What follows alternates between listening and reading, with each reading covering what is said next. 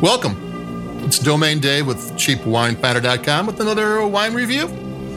I think we got another Trader Joe's wine. We've been kind of heavy on Trader Joe's and Aldi recently because they had no new wines for around 9 months and some new wines came out. So I've been waiting. What we have here today is the Trader Joe's Reserve Meritage actually. North Coast 2020. It's a red blend. Meritage is a combination of heritage and merit. It is an association in California that is set up to promote and do research on Bordeaux-style wines in California. And Bordeaux-style wines are red blends, Cabernet Sauvignon, Merlot, Cabernet Franc, Petit Verdot, maybe Malbec, but almost never Malbec. This one is a little bit different according to the Fearless Flyer, Trader Joe's Fearless Flyer. It's Cabernet Sauvignon, Cabernet Franc, then Merlot, and then Petit Verdot. They don't give the percentages. They don't give much of anything. In France, Petit Verdot is usually like 1 or 2% because that grape never ripens enough to get more than that. But in California, it ripens easily. The North Coast is Napa, Sonoma, Mendocino, Lake County, and a couple of small ones that I've never seen wine from in a wine shop, though I'm sure there are some wines there. But it's mostly those four. And when you talk about value price wines, and a Trader Joe's Reserve wine is supposed to be, this one's $9.99. It's supposed to be equal to a wine that's in the $15 to $20 range. It's just a regular, it's a bargain for a wine, but it's a good bargain, but not sometimes like the Diamond Reserves and the Platinum Reserves are actually fairly expensive wines that they somehow got to deal with, and they're $14 or whatever. This is a $10 Bordeaux blend. It has the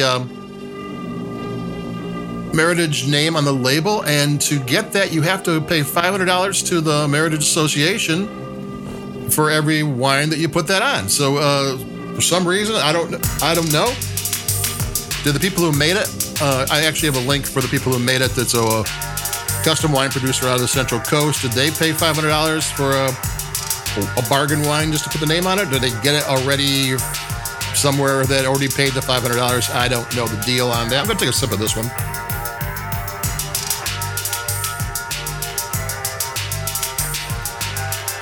So it is, it's kind of funny because it used to be easy to know. California wines, it's warm in California, so they're ripe and juicy. And Bordeaux was a little cooler, so that they were leaner and more balanced. But with California's still getting warmer.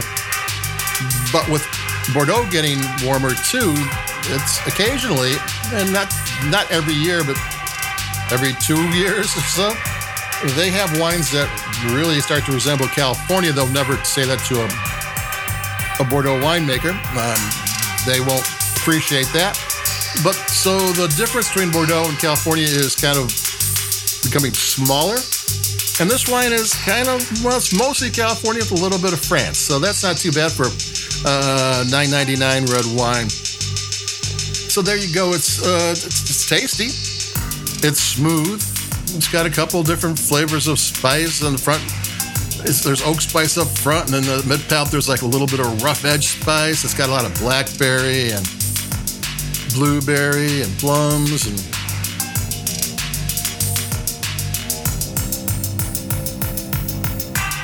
took another sip. It tastes great. It kind of reminds me. I know we're still in the first part of August and it's been hot and steamy most of the country, but this is more of a fall wine. This is something I can envision sitting around the fire pit with a jacket on or a sweater on, rather than sitting on the patio on a hot, steamy night. This has got a little bit of heft to it, a little bit of a weight on the palate, which is kind of nice. It's coming up. Fall's not that far away, and for $9.99, it's a really kind of a classic red blend, and it tastes great. There is no flaws with this wine. I mean, it used to be when I first started out with CheapWineFinder.com, what was it, 13 years ago? I'm not even sure. Wines that were $10 below, there was something wrong with it. You're going to, you had to you went in with your eyes open, knowing that there could be something that's not great. Was it worth the bargain price? But nowadays, it goes down to $5, $4, and they're perfectly fine wines. They're, they are what they are. They're not trying to be $20 wines. They're not trying to be $50 wines, but they're just trying to be this bright, flavorful wines. Maybe not too complex. This one's got a little bit of complexity. It's got it has tannins are there. They're kind of sweet tannins. They don't really pull. Acidity's fine and gives the wine length.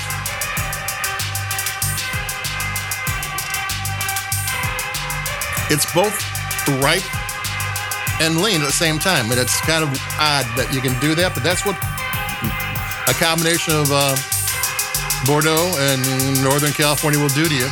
It'll give you that little bit of yin-yang, and it's there. So that's it for me, Domaine Dave. This is well worth drinking. Like I said, it's more warm weather. It's going to feel great in front of it with a sweater around a fire.